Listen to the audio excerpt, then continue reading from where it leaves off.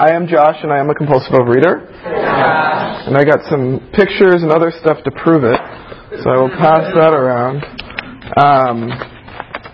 So in here you'll see the pictures, and then also I have in here from when I was in high school during my senior year. They had all the seniors make a senior page that was like published in the yearbook. It's a little bit offensive looking at it, but it kind of gives you a picture of where I was in high school in terms of, the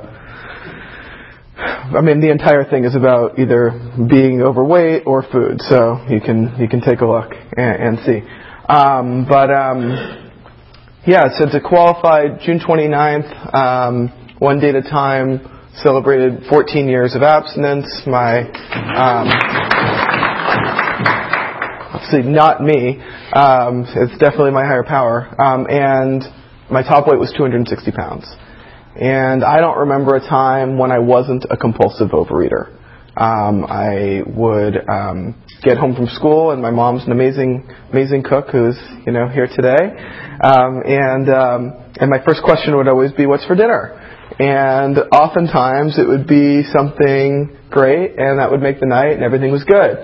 But occasionally, it would be something that I wasn't in the mood for, something that Josh didn't want, and that would completely ruin my night. Literally, I wouldn't know how I was going to get through the night, and it's not that I didn't have dinner, it was that I didn't have the dinner that I wanted when I wanted it. And that was enough to, just send me over the top. I remember when I was 8 years old, I was going to be going on a car trip with my, and Jack knows the story, with my friend and his dad, and it was like an hour and a half car trip. So I got all excited and went to the pantry at my parents' house and got 2 grocery bags and filled it up with food. I still remember exactly what I put in those grocery bags, and got in my friend's car for the hour and a half car trip, and he turned to the back seat and he said, "Josh, there's no eating in the car." And I still, to this day, remember the resentment, and the fear that I had of getting through a car trip an hour and a half without eating. I couldn't even imagine, doing that. And that's what it was like. I was always a little bit heavier, growing up. Sports were always really tough for me. Got made fun of a lot with that, and with all the different practices and all that stuff, and really never took to it. And eating was the sport that I was great at. Otherwise, there weren't many. And I got to high school, and when I got my driver's license, it started to get a lot crazier with the food, because I could sort of get more of what I wanted when I wanted it. And I remember when I was in high school, they said, "What do you want to do for a career?" Right? And I didn't know, and so I went home and I asked my parents. So they asked me, "What do you want to do for a job when you grow up?" And they had great advice. They said, "Well, Josh, if you do something that you love, it won't feel like a job. You won't feel like you're waking up every day and dragging your feet and so on." So I thought about it, and I came up with it. And I was going to be a food critic. That was the plan, because that way I could get paid to eat. So I thought I had it all figured out. And I was literally taking steps towards becoming a food critic. I had written an article for the newspaper and so on. There were some issues. I wasn't terribly critical, so that was part of the problem. Things that I cared about, other people apparently didn't care about as much, like, the portion sizes and, that kind of stuff. But I really thought that if I could just get paid to eat, then I had it made. Before I came into the program, I had a couple theories about my future wife. You can see in there's a picture of me over at Ghirardelli Square in San Francisco, which used to be like my haven, before I came into the program. Like, that was the spot. So I thought for sure that I would meet someone and I would know that she would be my future wife, because she would agree that we should get married at Ghirardelli Square, because there's no more romantic place in the world. I also had another theory, which was that we would order Chinese food and we would get beef and broccoli, and I would get to eat all the beef and she could eat all the broccoli. So I figured if I could find those two things in someone, then I really had it made. Thank God today that is not my relationship with my wife, but I really thought that was it. When I got to college, it really got out of hand with the food. They had the all-you-could-eat dorm food, right? So I would get there, and they would open early. They'd open at like 5 o'clock. I'd get there. I'd eat, double portions, eat all the crap. And then I would go to the drive-thru, right? So there was a specific drive-thru that I really liked that was open till 1 a.m. during the week, 1:30 a.m. on the weekends. There were a few of them really close to my school. I would go there, get double portions at the drive-thru there. Then oftentimes, 3-4 in the morning, I would go back and do the 24-hour drive-thru again, or I would hit a donut shop or put that in there and eat, as much as I could. And I would literally eat so much to the point where I would physically be in pain, and I would oftentimes be sitting on the toilet with diarrhea, literally because of how much I was eating. And I'd be sitting there on the toilet saying to myself, Josh, you can't go on like this. You can't do this. I mean, I was, 19 years old and had a colonoscopy. That's not normal. And it wasn't, and it was because of what I was, doing to my body. And saying you can't go on like this. And, an hour and a half later, an hour later, when I was physically able to eat again, not when I was hungry, but when I was physically able to eat again, I'd be eating.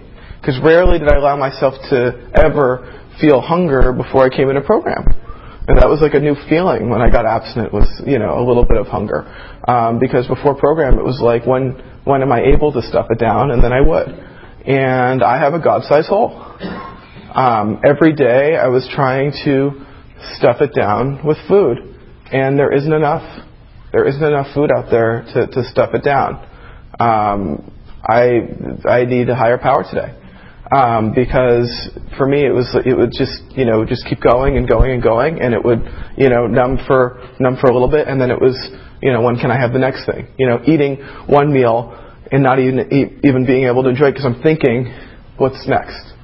What am I going to have next? And that's what it's like. That's what it was like.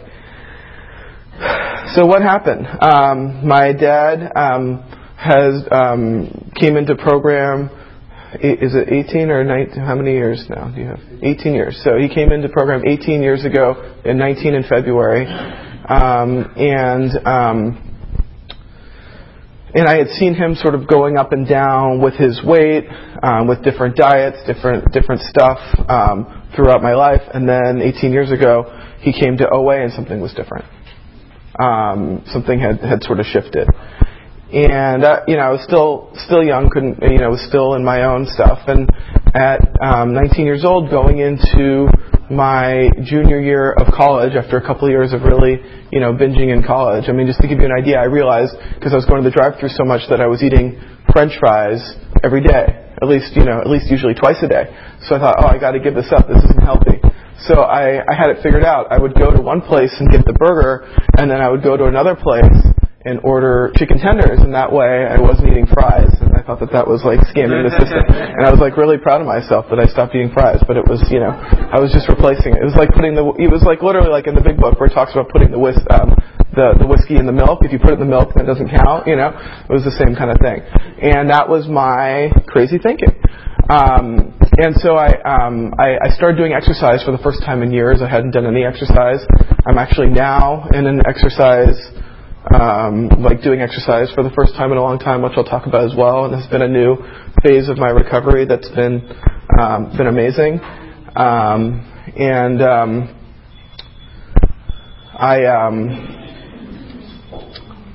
So I asked I thought, should I take a look at this food thing? And I had never really gone on diets or done that kind of stuff. And it was really, can I get what I want when I want it and eat it? And I asked my dad about OA. And instead of talking to me about it, instead of giving me literature, he brought me to my first meeting. We went to the Serenity Sunday meeting over at Roxbury Park, which is still still my home meeting. We went to the newcomer meeting, and then we went to the main meeting after. And the guy at the main meeting, he had lost over 100 pounds and had been maintaining the weight loss for years. I'd never heard of that. He had this huge belt buckle he showed around his waist, showing where it was on him now compared to where he is. And he talked about food in kind of the ways that I just described. And I was like, okay, this is me. Then he started talking about God. And I was like, wait, what is going on? And then after the meeting, guy came up to me and was totally normal weight, about a little bit younger than I am now. He was like late 20s, totally normal weight. Said, hey Josh, I used to be over 400 pounds. Here's my number. So I was intrigued. So I called him. And I called him that week, and he said, Josh, best advice I can give you is before you make up your mind on this program, go to at least 6 meetings. Because if you go to 6 meetings, if you go to enough meetings, you might even hear your story. And it was about the 3rd or 4th meeting that I knew I was willing to do whatever it took. That I wanted what you guys had.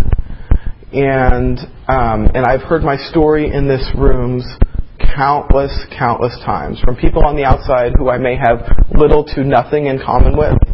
Maybe different gender, different socioeconomics, different religion, different politics, different, not even same culture, anything. But when they start talking about this food and this disease, we're the same. We got the same story. And I was having a hard time finding a guy to sponsor me. At the time, there were even less guys that were coming to program than there are now. And I ended up going to a men's stag meeting, which is still going on Wednesday nights in Westwood. At the time, it was in Brentwood in this basement. And I went to this meeting specifically to find a sponsor. And of course, during the meeting, they didn't announce sponsors, which has now changed. But I was willing to do what it took. So after the meeting ended, I said, hey, I'm new. I really want a sponsor, and I want a guy to sponsor me.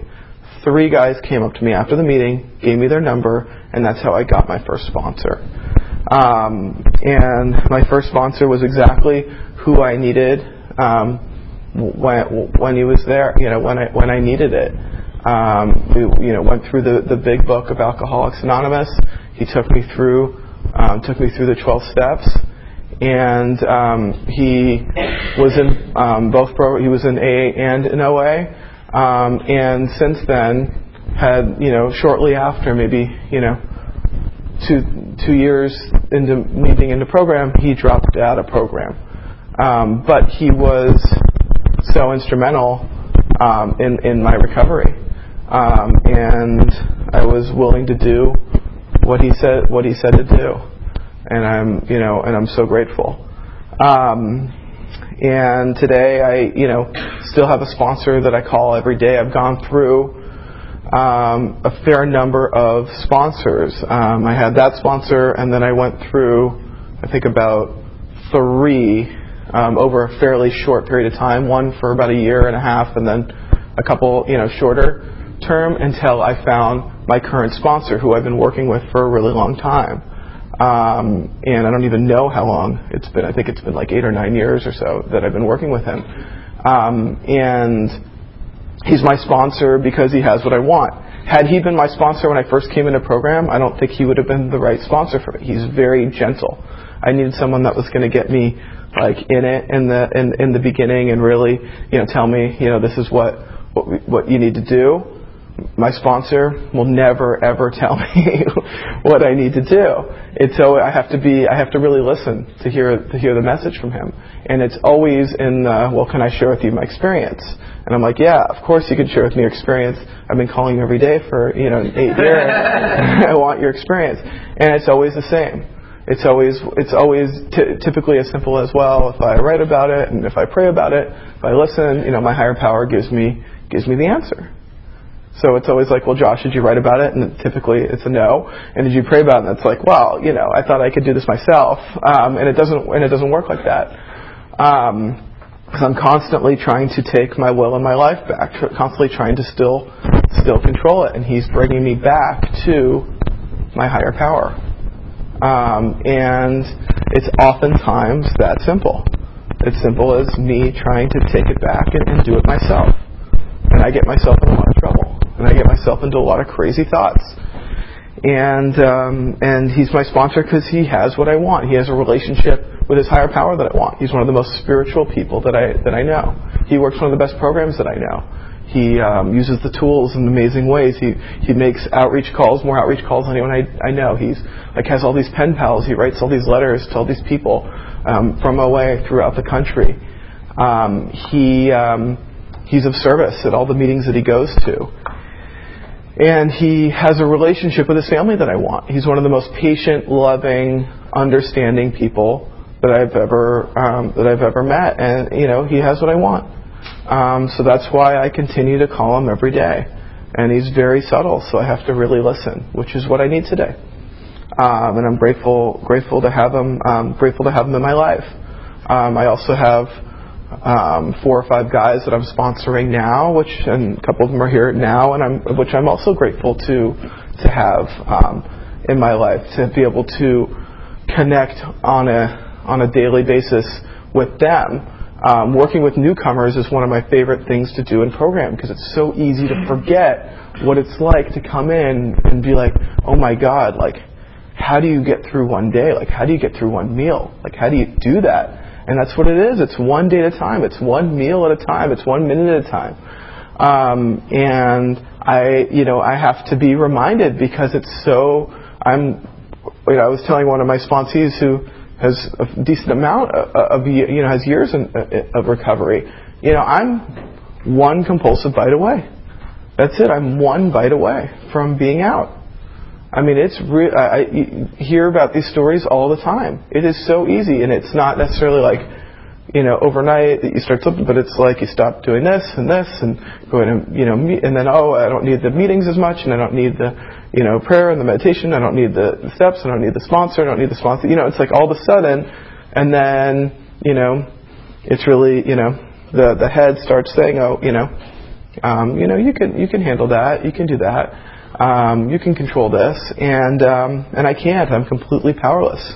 Completely powerless. I can't do it on my own.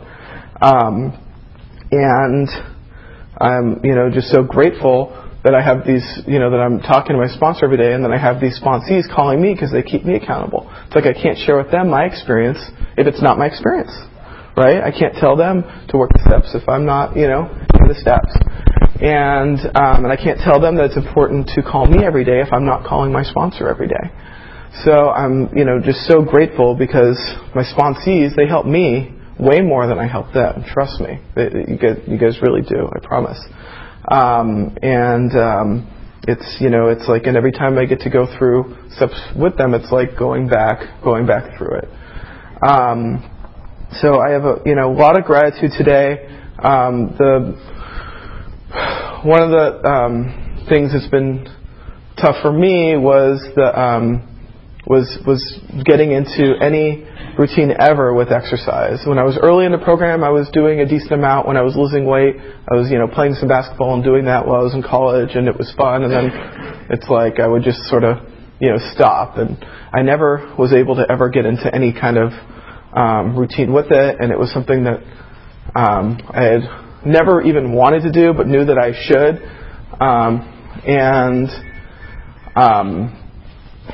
It was something that, my wife also, thought was important, and I knew it was important. It's like I literally knew that, by not exercising, it's like I'm smoking a pack a day. It's like the amount of years that I'm taking off my life by not doing that. I mean, doctors sat me down and told me it's like this is really important to do for my health. And it's still I'm so just want to lay on the couch and eat and be lazy and have that mentality. And it took 3 years of therapy to get to a point where I was willing to do any exercise. And when I first came into program, the first time I ever pitched a meeting was at the Harvard Street meeting on Thursday night in Santa Monica. And at the time, it was like I was like the funny, fat, jovial guy. That was my whole thing. Like, and I would wear all these funny T-shirts. I think I was wearing one of those T-shirts that like literally said that I was pregnant, like that kind of. It was like baby under construction with the arrow, that kind of thing, which I thought was so funny. And guy came up to me after the meeting and was like, "You remind me," and he was like maybe 25 years older than I was at the time. I was about 19 years old. He said, "You remind me so much of myself when I was your age," and he was overweight. And he said, "Don't do what I did. You don't need to go through this. Listen to these people. They can really help you. Give me a call." And I called him. He's like, "Josh, like really, don't do this. Like now, if I lose the weight, like I have to have surgery because of my skin. It's like loose and all this stuff. And like, please just stay with this program. Like you remind me so much of myself." Okay. Never saw the guy again, but he had a really big impact on me in terms of, okay, like this could be me, or I could like listen to you guys, right? And by the grace of God, I listened to you guys. And I joined a gym about 4 months ago, and the day after I joined, he was at the gym, and I hadn't seen him since. And he was still in the disease, trying to do it his own way. And here I was now doing something that I had been fighting to not do. And to me, that was my higher power telling me, "Hey, Josh, like that you're supposed to do this." And it wasn't appropriate for me to go up to him at the time. It was very public, and he was talking to somebody else. But if my higher power gives me the chance to see him again, and I didn't know what I would say to him at the time, I now know what I'm going to say to him. I now know that I can go up to him and say, "Hey, you did this for me 14 years ago. You probably don't remember, but thank you, and I'm still going. And if you ever want to go to a meeting, here's my number." And he may or may not call and so on, and I'll let go of the results. But at least my higher power is telling me that I can be of service in that way to someone that was in service to me in a very real way. And my higher power is telling me that, "Josh, you are on the right path today," and I'm grateful for that. So I have God shots all the time like that. And before program, I would have said they were just coincidence. So it's just just happens to be that way. But in program, I'm able to see them, and that is a miracle, because before program, it's like, this is literally the temple that I grew up at, like being in this room.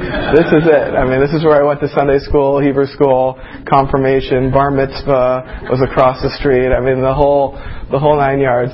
And if you asked me before I came into program if I believed in a higher power, I would have said yes. But if you asked me if I thought about my higher power on a daily basis or throughout the day, I would, absolutely said no. And this book talks a lot about like the way that we pray. It's like a lot of people, they're like, "Oh, we're very religious, and we tried praying to lose a lot of weight, and it didn't work. We said, God, please remove this weight, and it didn't work." And that's not the prayer. That's not the prayer. It's, "God, please just give me the strength to get through the next 24 hours without compulsively overeating." That's it. It's God, please take my will in my life, because I can't do it on my own. And that works one day at a time. And the weight, it's just a number. And that's my time. Atusa, thank you so much for asking me to share. And I'd say I look forward to you guys, but I have to talk more. So thank you.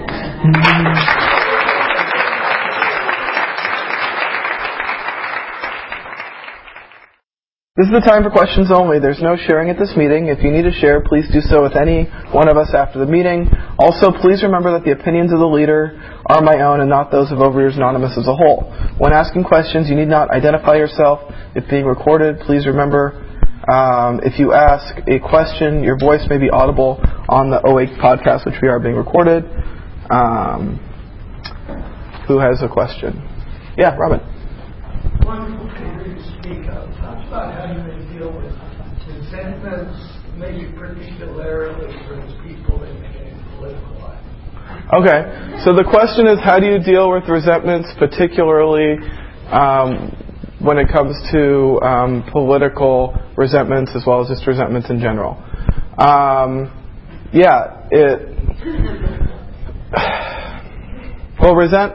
resentments typically I deal with in the 4-step format, where I will write them out and then talk them through with my sponsor, and then do everything I can to get to the place where I'm going to actually pray for the person, place or thing that I have the resentment over. That's the only way that I've ever found that I've been able to lift any resentments that I've had. And as we know, resentments are a luxury that we can't afford. I can't have them today.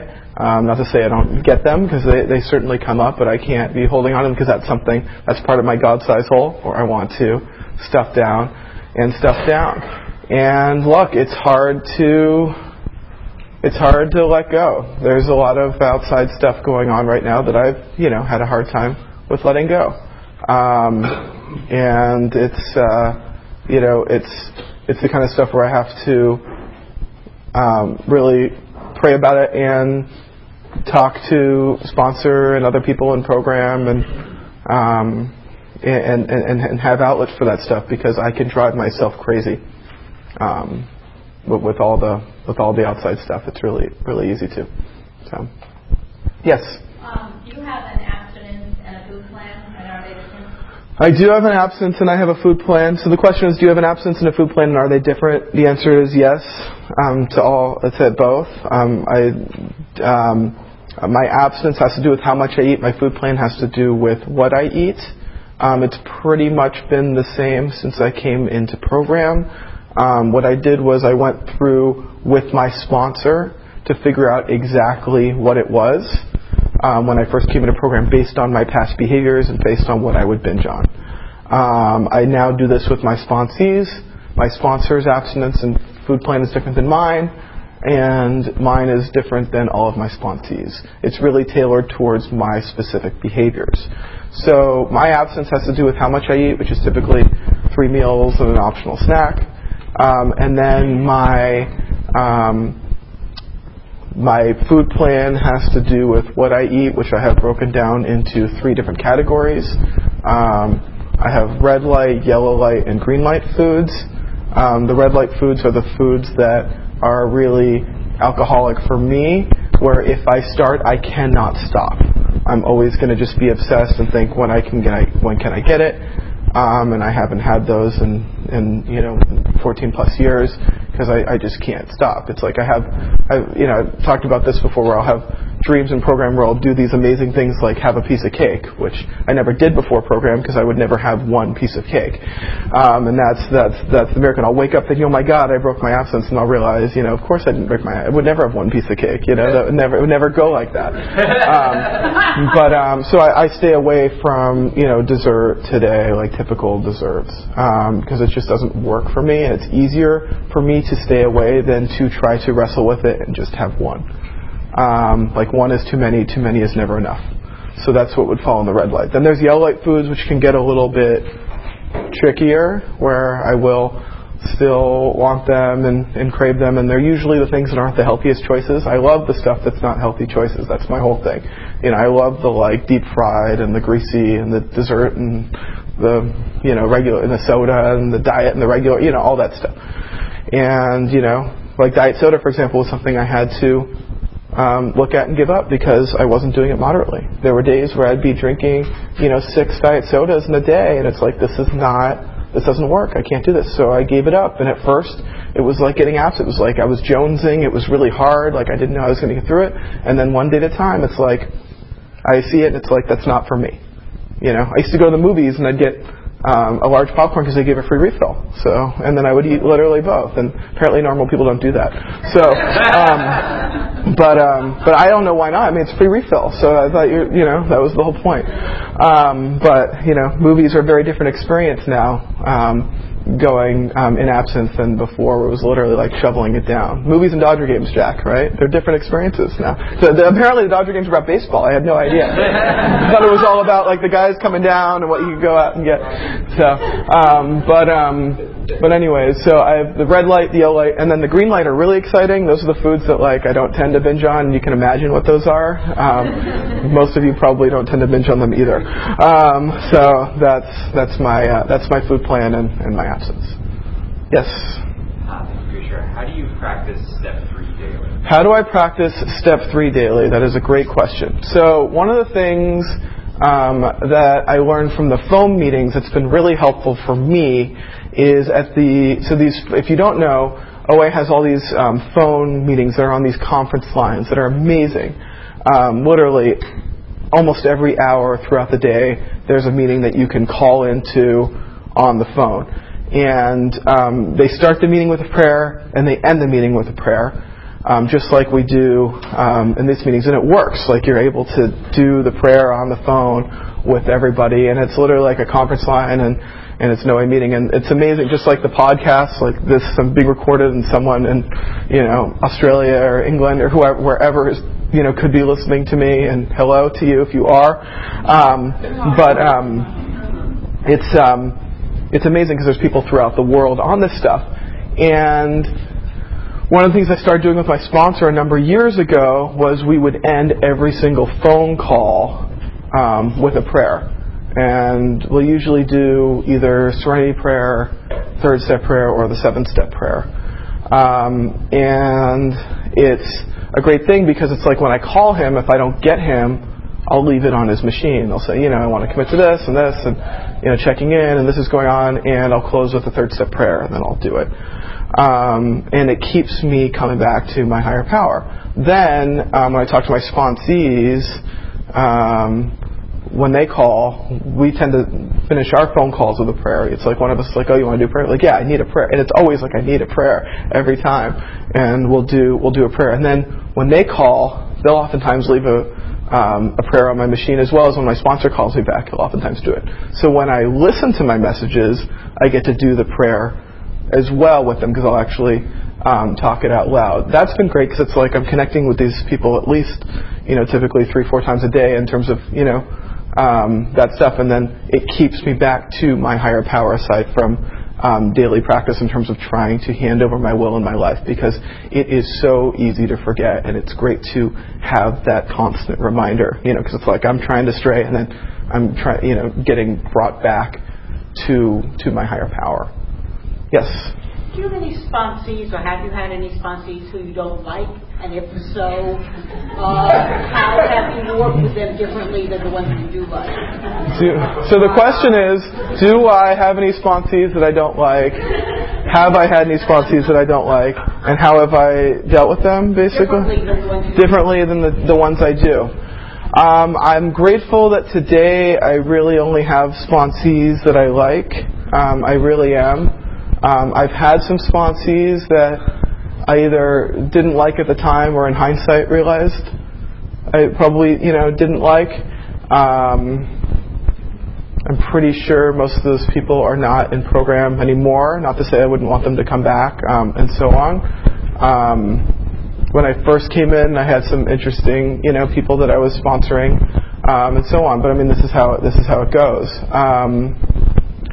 I tend to now, I don't take on sponsees very often anymore because I'm pretty full, and I tend to focus specifically on younger guys if I do take on a new sponsee. And the reason for that is because when I came into program, it was virtually impossible for me to find a younger guy that had recovery to sponsor me.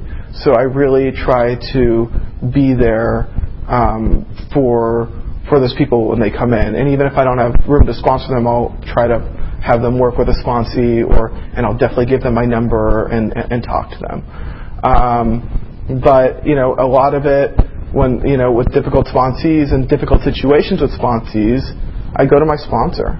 I talk to my sponsor about it. I'm like, hey, this is going on. What do you think? Because oftentimes it's like I'll get into my head because I want usually when that's the situation, it's like I want to tell them what to do. I want to tell them if you don't do this, like it's not going to work, And I really want to be like the sergeant, when it comes to sponsoring. And in the beginning, I think I was more like that than I am today. Today, I really try to take the step back. I will never be able to do it as much as my sponsor. I mean, my sponsor is like so easygoing about it. I'm not that, but I really try to be as much as possible sharing the experience. But look, I've had situations where it just doesn't work. And one of the things that I do with all my sponsees when I start is I always start it temporary. I don't have it be like, I'm like this, and I'm very clear about that. I'm like, hey, this isn't a marriage. Like, let's try this out. Let's see if you vibe with me, if I vibe with you, if I can help you, if I have the recovery. And I'm very clear about them, like, hey, if you decide you want to go in a different direction, like, no hard feelings at all. Like, really, like, I've had plenty of sponsees that I've broken up with. I mean, I've probably sponsored, 25, 30 people, if not more, throughout programs. So it's like I've had lots of relationships that haven't worked out, and I'm totally at the point where I would never be offended by that, and I try to say that, but it's a tough situation, obviously. So, yeah. I'm wondering, do people who used to know you ever comment about your appearance today, and if so, how do you receive that? So the question is, do people that used to know me comment about my appearance today, and how do I receive it? Well, when I first came in a program, I got it a lot, and it was very difficult for me. I was someone that didn't want to look like this. I was afraid to look like this. I did not want to be fit and in shape, and now that I'm like going to the gym and doing that, I'm having a new shift in my body, which is, part of the stuff that was hard for me to do as well, to do something healthy for myself and to do that. And the Miracles, I'm actually enjoying it right now, which I know is a pink cloud, but I'm like, it's fun. Like, I look forward to it. Like, I'm genuinely excited to go to the gym this afternoon. That's not me, like, that doesn't happen. That is not, like, I never was like that before. And I am. And, it's like I'm doing stuff today. Is that the time, Carol? Okay. Doing stuff today that, I never would have thought that I would have enjoyed or looked forward to. But it was really hard for me in the beginning because I had so much stuff around, being fat was such a big part of my identity. I thought that people liked me because I was the fat, funny guy. I didn't think, I had like probably more friends before I came into the program than I do now. Like, I thought that people weren't going to like me if I became thin. I didn't want to be vulnerable with the opposite sex, right? Before I came into the program, it was a lot easier to isolate and have the food and the weight as the barrier. Then when I dropped the weight, it's like I had to start dealing with those, kind of emotions. And one of the miracles of this program is today I have a marriage where I'm able to connect with my wife. I have on all three levels of my disease, right? I have the physical, emotional, and spiritual disease. I can connect with my wife on an emotional level. That's a miracle. I can connect with her on a physical level. That's also a miracle. And I can connect with her on a spiritual level. I mean, we're oftentimes praying together and doing stuff that I would never, have brought in someone on that kind of intimate level. I've learned to say thank you and, try not to judge as much as possible, because before, it was early in the program when people say you look great, I was like, what? I didn't look good before? It's like that was, that was kind of my mentality. And I don't weigh myself a lot. Because it tends to, kind of drive me crazy. So I just, learn to say thank you and let it go, So, and then oftentimes it can sometimes be a 12-step opportunity, which I love now. So, who knew? Yes. Yeah. During the holidays, we get an abundance of food everywhere. Is there any specific tool you use anymore?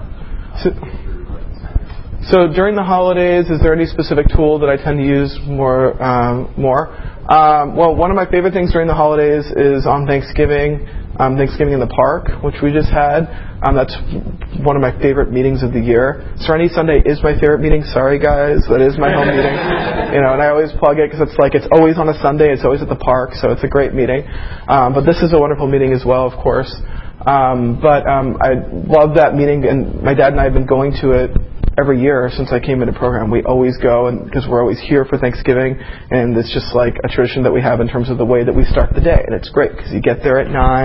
I see all these people that I don't necessarily see except for maybe there and the birthday party and July 4th, so I don't get to see them very often, and it's like by the time I leave there at 11:15 after, the fellowship and the amazing meeting, it's like the last thing I want to do is like go and binge on the holiday.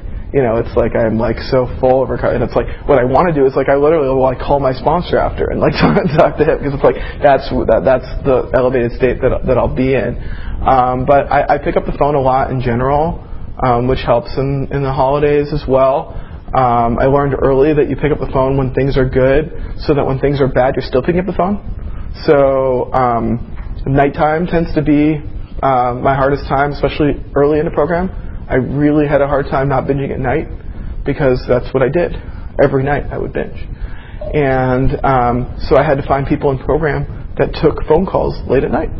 I had to find them, look at the book, see, and, who takes calls late and so on. And I would, make the calls, and there'll still be times where I'm like driving and, it's 11 o'clock and it's like I think, oh, the drive-through will fix it. And I don't even know what I'm fixing, but I'm just thinking that. And then instead of going to the drive-through, I'm on the phone. And then by the time I'm off the phone, it's like I'm with my higher power and I'm praying and I'm, trying to connect and then at some point I'll realize what it is that I'm actually seeking, and it's not the food, and there's something else usually going on. So, how much time do we have now? Okay. 1 minute. Okay. Does anyone have a 1-minute question? Yes. Why did you visit major character defect you were eating over, and how do you work with 12 steps to deal with that?